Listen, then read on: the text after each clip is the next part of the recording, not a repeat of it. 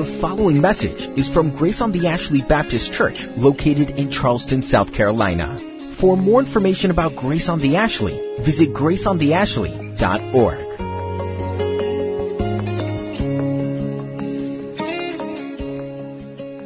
Augustine's favorite psalm. Like I said, possibly related to David, whose sins were rather big: adultery, murder, deceit, and we could go on and on and on when we start talking about that dysfunctional family of his.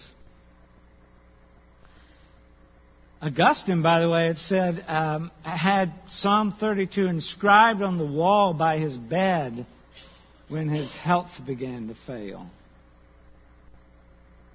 One of the 7 penitential psalms, the Psalms of Repentance. And this particular psalm comes to light even more when we see it in light of Psalm 51. Now, Josh Dickard preached on Psalm 51 a couple months ago. And that's certainly the more famous of the penitential psalms, because it's in 51 that we find David's hymn of repentance over his sin with Bathsheba and Uriah, and when Nathan, his friend and brother, comes to him and confronts him over that sin, and he goes to God in repentance over his great sinful. The horror of guilt and the joy of forgiveness is so very clear in Psalm 51. And scholars tell us that Psalm 32 was written after Psalm 51, which makes more sense as we go along. Or at least it made sense to me. Might not make sense to you. The title is simple. The introduction, a Maskil of David, is all it says. Some used to think that this word was some musical instruction for the musicians playing or singing the hymns. But we've come to find out that this word maskil most likely means an instruction or a teaching. I don't know why I drink water, because it's not helping my voice one bit. This is one of 12 psalms that says maskil at the heading. It's full, all of them are full of instruction. And you see that, especially in this one, you see 3 times in 11 verses, you see that division, Selah. Selah most likely means pause and meditate on this. So maskil means a hymn of teaching or instruction. Now, we know that all Scripture is useful for instruction in righteousness, right?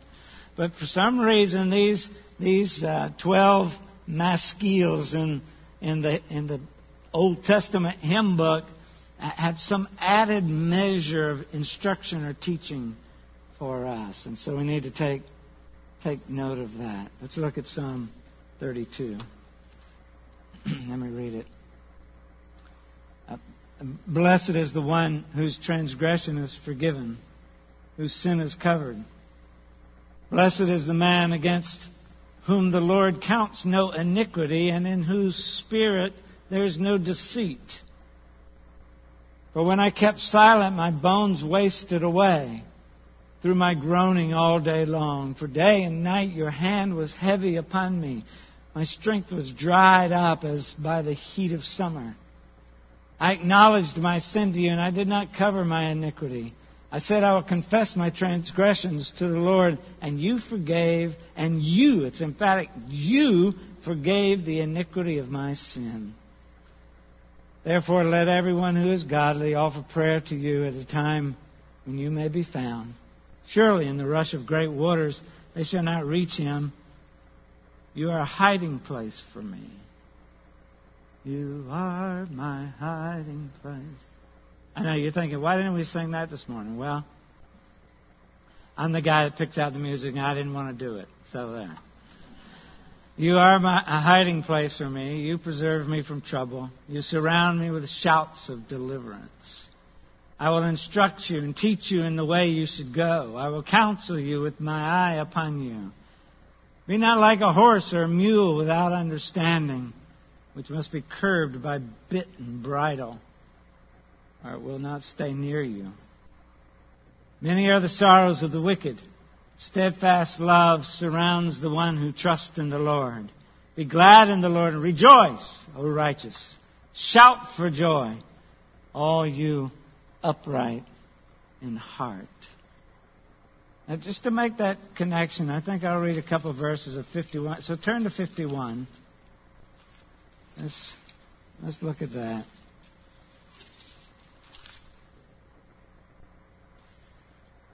So that introduction tells us right where we are in David's life. To the choir master, a psalm of David when Nathan the prophet went to him after he had gone into Bathsheba.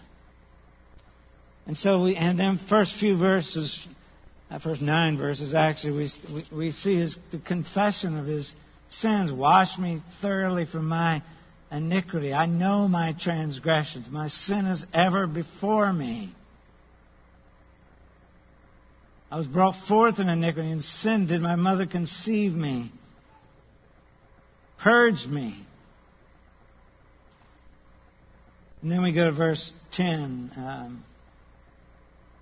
Create in me a clean heart, O God, and renew a right spirit within me. Cast me not away from your presence, and take not your Holy Spirit from me. Restore to me the joy of your salvation, and uphold me with a willing spirit. And here's the key verse I want you to look at. Then I will teach transgressors your ways, and sinners will return to you. I will teach. Psalm 32 is the fulfillment of that promise David makes. I will teach. It's a maskil. It's a hymn of instruction. And I love that order there in 51. There's first, there's repentance, and then there's forgiveness. Then I will teach people your ways. Promised he would instruct other people's lives about God's forgiveness. And he fulfilled that promise here in 32. No greater happiness or joy or blessedness awaits a person who receives true forgiveness. John Trapp, one of the Puritans, said that Psalm 32 and Psalm 51 are tuned together. G. Campbell Morgan said, it is a psalm of penitence. It is also a song of a ransomed soul rejoicing in the wonders of the grace of God. Sin is dealt with, sorrow is comforted, ignorance is instructed. So we're just going to walk through this psalm today. I hope you'll be instructed by it. See first the blessedness of forgiveness in those first 2 verses. Blessed is the one whose transgression is forgiven, whose sin is covered. Blessed is the man against whom the Lord counts no iniquity, and in whose spirit there is no deceit. Oh, it literally translated, that blessed is, oh, how happy. Joy comes to the sinner because God has completely pardoned him. You remember in Matthew 5, you have the Beatitudes, then you have the teaching, the Sermon on the Mount, the instructions from Jesus. You have the Beatitudes. Blessed are those, blessed are those, blessed are those. That's just the order he does here. Now, note too that he uses 3 words for sin here. First, this is the nature of sin. He uses transgression. That's most likely a willful disobedience. That's what transgression is. A rebellion against. There are different ideas in these different words that are used for sin. Sin, as you know, is just missing the mark. you shoot at the bullseye and you miss the mark. The bullseye would be perfection or righteousness. You miss it. That's what sin means, missing the mark. And then iniquity implies a twistedness, a perversity, the twisted nature of sin. And each of these, transgression, sin, and iniquity, are some aspect of that moral offense toward God that can only be cured by God's mercy and forgiveness. And then he goes on, he shares three different words for forgiveness as well. First of all, forgiven. That means to carry or to lift up or to lift up a burden. You see that, verse 4? For day and night your hand was heavy upon me. Lift it up. That's what forgiven, the word there means. Covered means, guess what? To cover. You know, when somebody tells you, I got this covered. David said this to me. I got this covered. He said that to me before. We've got this covered. Well, that's what it means. God's got it covered. That's one of the words he uses for forgiveness. And then counts no sin. It's not so plain in the ESV as it is in other translations, but to account or to impute. New American Standard says, does not impute instead of counts no sin. In other words, blessed is the man against whom the Lord counts no iniquity, is what the ESV says. And ESV does not impute iniquity, or does not count against him his iniquity. That's the word forgiveness. That's what the NIV says. And that's where we want to live, right? Isn't that where you want to live? Right there in the middle of forgiveness? Those who tasted forgiveness. That's who we see in the first two verses. Blessed is the one. Blessed is the man. We want to be that person who's tasted of his forgiveness. That's the Old Testament teaching of salvation by grace. The imputation of an alien righteousness. But that means we're covered. I got this covered. Imputation of an alien righteousness. This is wonderful. This is God's righteousness, or Christ's righteousness imputed to us. It's what Luther had to nail down himself before he could even move forward. What was that verse? I think it was, Josh, what's that verse? Romans 1, what?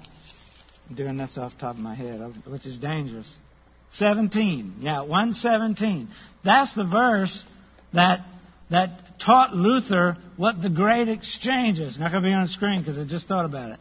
For in it the righteousness of God is revealed from faith for faith, as it is written, the righteous shall live by faith.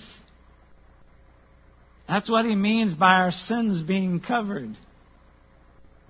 Luther had to nail that down before we could have the Reformation. And what he had to nail down was that it's not my righteousness, it's not my goodness, it's not all the things that I do as a monk, all the studying I do as a monk, all the things that I do as a in his case, as a Roman Catholic. No, it's not my good works. It's some righteousness outside of me. It's an alien righteousness. It's the righteousness of Christ that's imputed to me.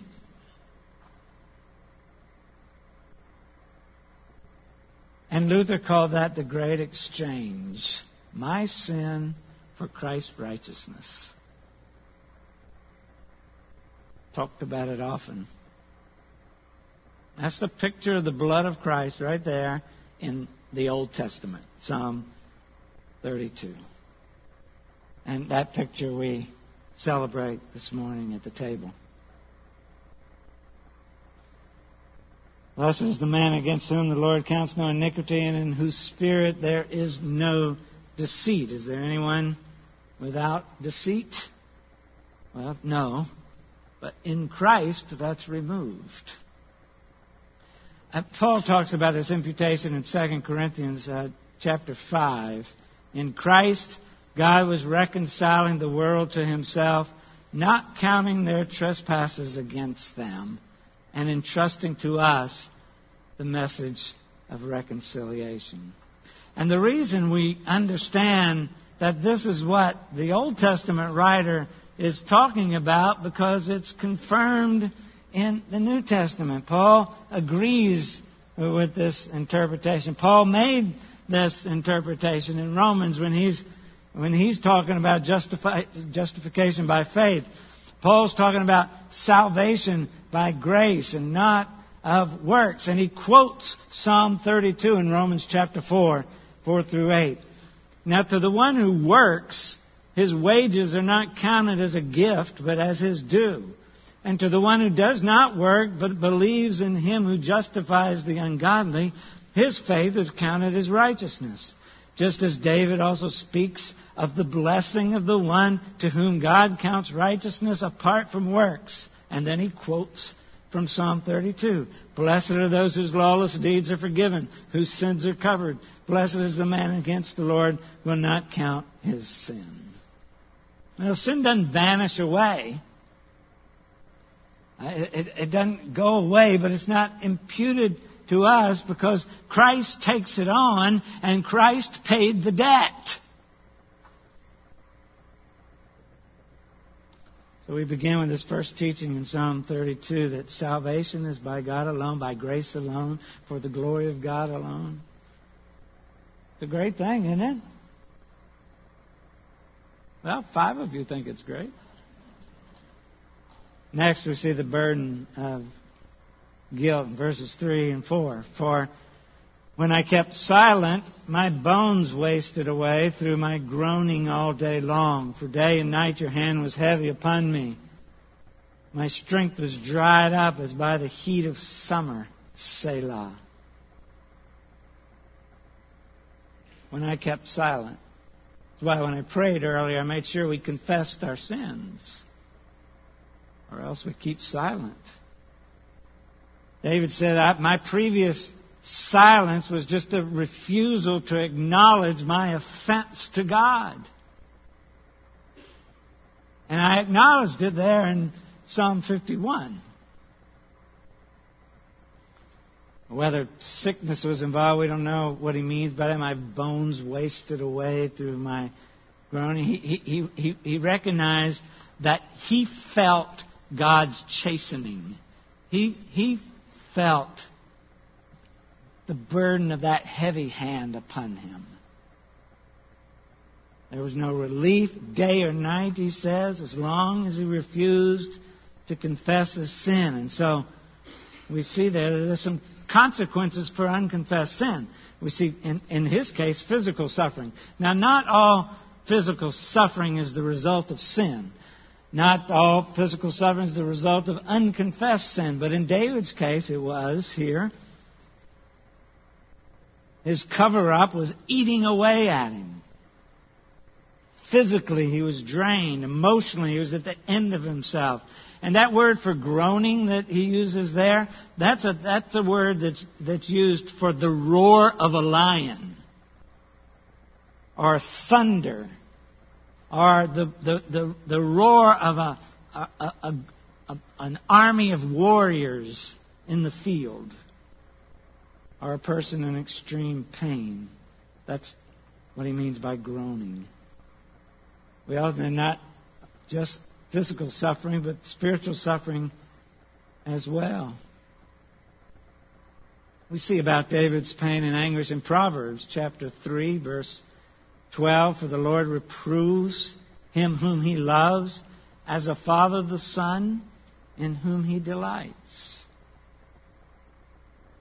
It brings spiritual suffering. It's providential. God's at work in that. It's intent. In David's case, it's intense and heavy. It's that heavy hand of burden day and night. You have sin in your life, unconfessed sin in your life, and you feel that the heavy hand of that burden on you. the pressure of discipline. David felt that.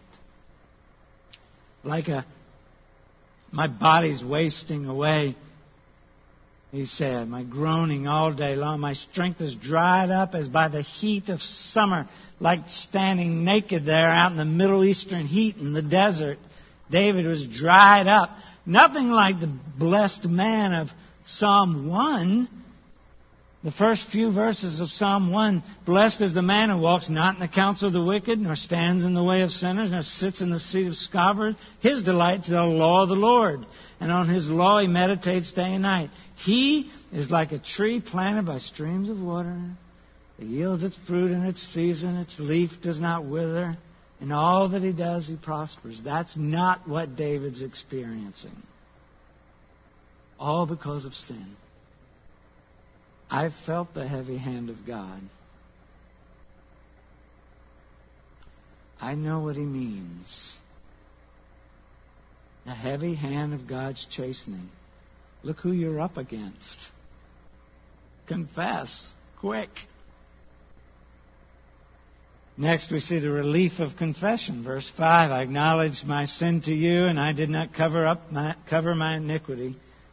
I said, I'll confess my transgressions to the Lord, and you forgave the iniquity of my sins. Selah. I acknowledged, you forgave. It was clearly a process. It might not have been instantaneous.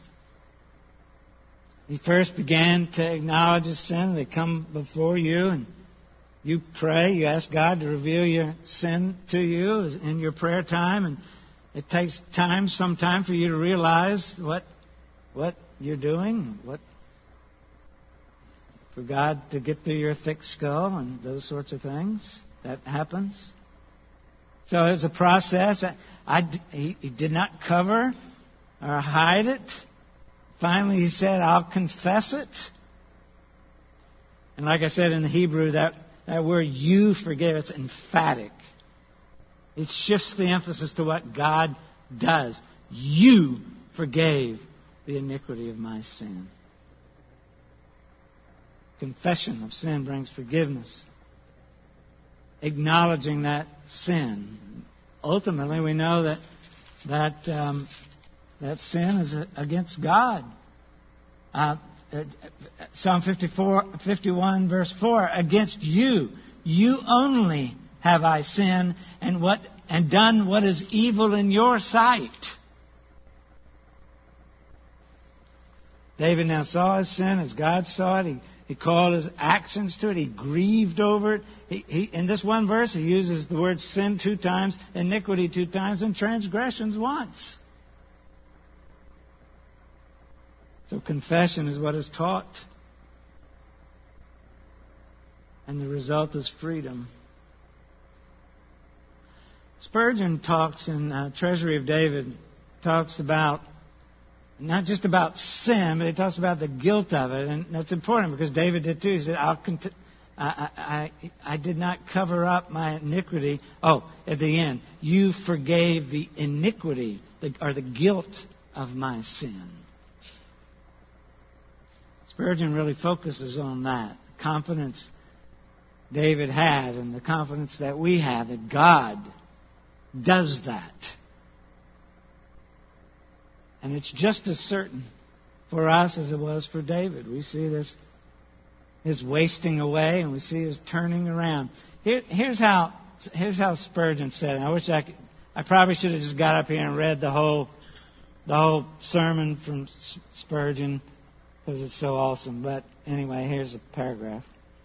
When the soul determines to lay low and plead guilty, absolution is near at hand.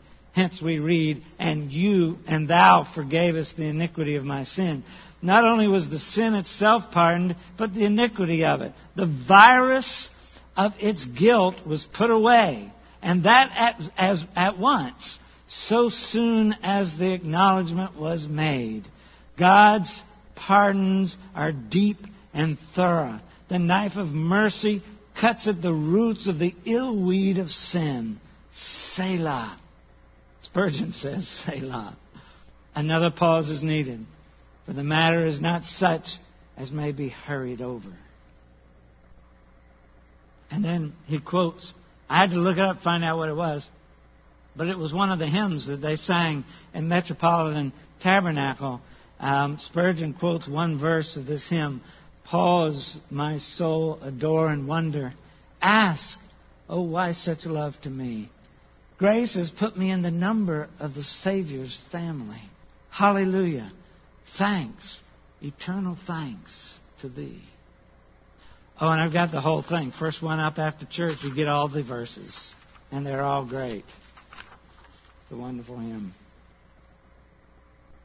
So when there's true confession, there's utter forgiveness, complete forgiveness. It may take you a long time to confess, but when you confess, God forgives immediately. David's absolutely convinced of God's forgiveness. What a confidence.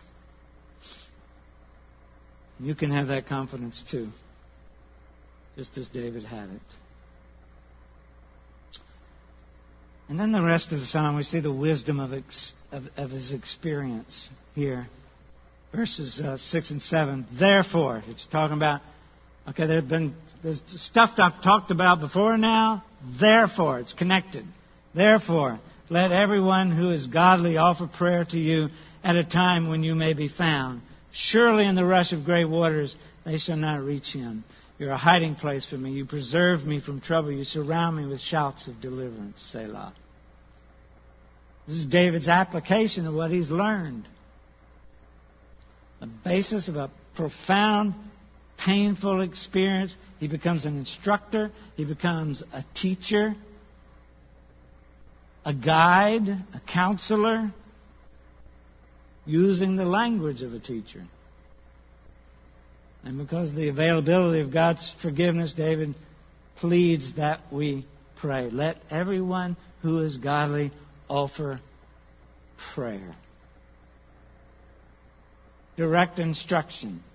Pray. Today is the day you go to Him. Today is the day you repent. Today is the day you confess. Rid yourself of the guiltiness of that sin. This person who is praying for forgiveness will not go away disappointed. You'll never, ever go away disappointed when you pray for forgiveness. Like a rush of great waters. See what he says there? Surely in the rush of great waters they shall not reach him. That reminds me of that. When peace like a river attendeth my way, when sorrow like sea billows roll, when the rush of great water, the sea billows roll, you won't be overcome. Praying person in the flood of great waters, when the sea billows roll, they will not reach him. They will not reach that praying man or woman who's praying to Christ for forgiveness. Christ is ever-present help in time of trouble. Seek Him and pray, David says. The promise of forgiveness is certain. And this is not new. This is not something that Frank just dug out of this psalm. We know this throughout Scripture.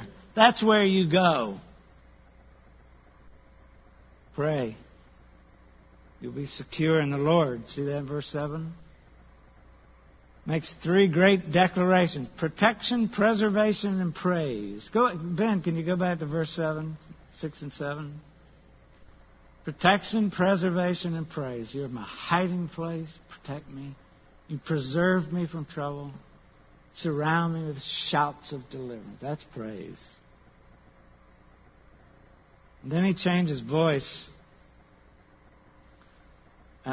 As if God is speaking in these next two verses. Spurgeon says, the voice of God is heard. I will instruct you, teach you in the way you should go. I will counsel you with my eye upon you. Be not like a horse or a mule without understanding, which must be curbed with bit and bridle, or it will not stay near you. Think about that. You see that?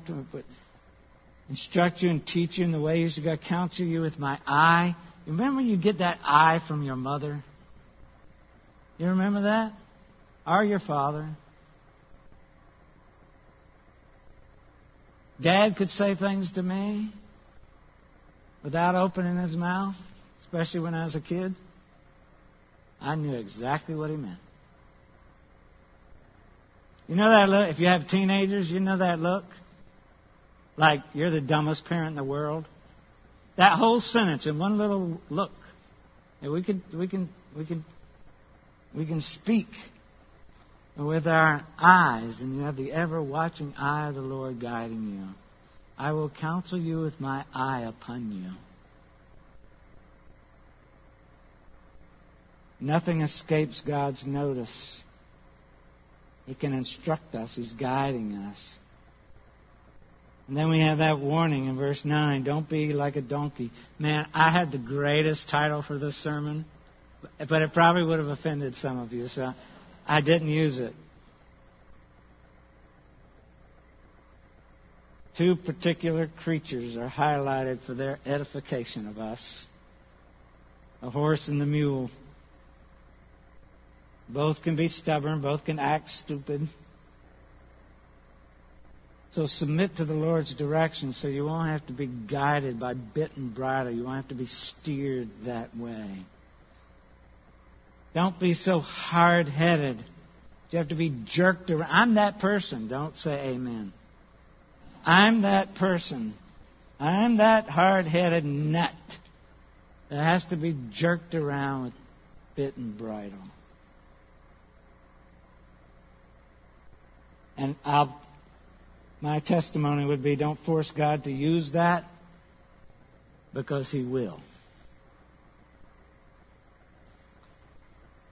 And then the last two verses. Many are the sorrows of the wicked, but steadfast love surrounds the one who trusts in the Lord. Be glad in the Lord and rejoice, O righteous. Shout for joy, all you upright in heart. It's contrasting those who belong to the Lord and those who don't. Now, who are the wicked? Well, in this case, in David's case here, it's the wicked are the disobedient. In our age, it's those who are without Christ. But I don't want to teach something here that's untrue, and we just put that word on certain people. It's the translation of the word in the English, so we have to use it. But that word drives people away. It simply means those who don't belong to God in this case. But there's not one set of good people and one set of bad people. No, we're all bad. And the difference is that some of us bad people are saved by the grace of God through faith in Christ. Their sins are covered, as David says. They've repented of their sins and found faith. Those who are righteous, those whose sins have been covered. And righteous because of the grace of Christ. Not any merit of our own. Not any goodness of our own. That's why I say we're all bad. Just some are saved by grace and some aren't. Some have responded to the gospel, some haven't. And look at that, be glad in the Lord and rejoice, O righteous. Verse 11 sort of frames the whole psalm with verse 1, because he says at the end of verse 1, whose sin is covered. That's the righteous. He uses the same term for the most part. The same idea for the verse in the last verse. I'm not righteous because I'm better. I'm righteous because God saved me. And for that, I have no explanation. And we Christians are good at not believing that all of our sins are covered by the blood of Jesus. We'll take on forgiveness, but then again, there's that one big sin. For some reason, we don't believe God can forgive, right? all are covered. Forgiveness is complete and thorough. My sin, oh, the bliss of that glorious thought. My sin, not in part, but all of it. The whole is nailed to the cross, and I bear it no more.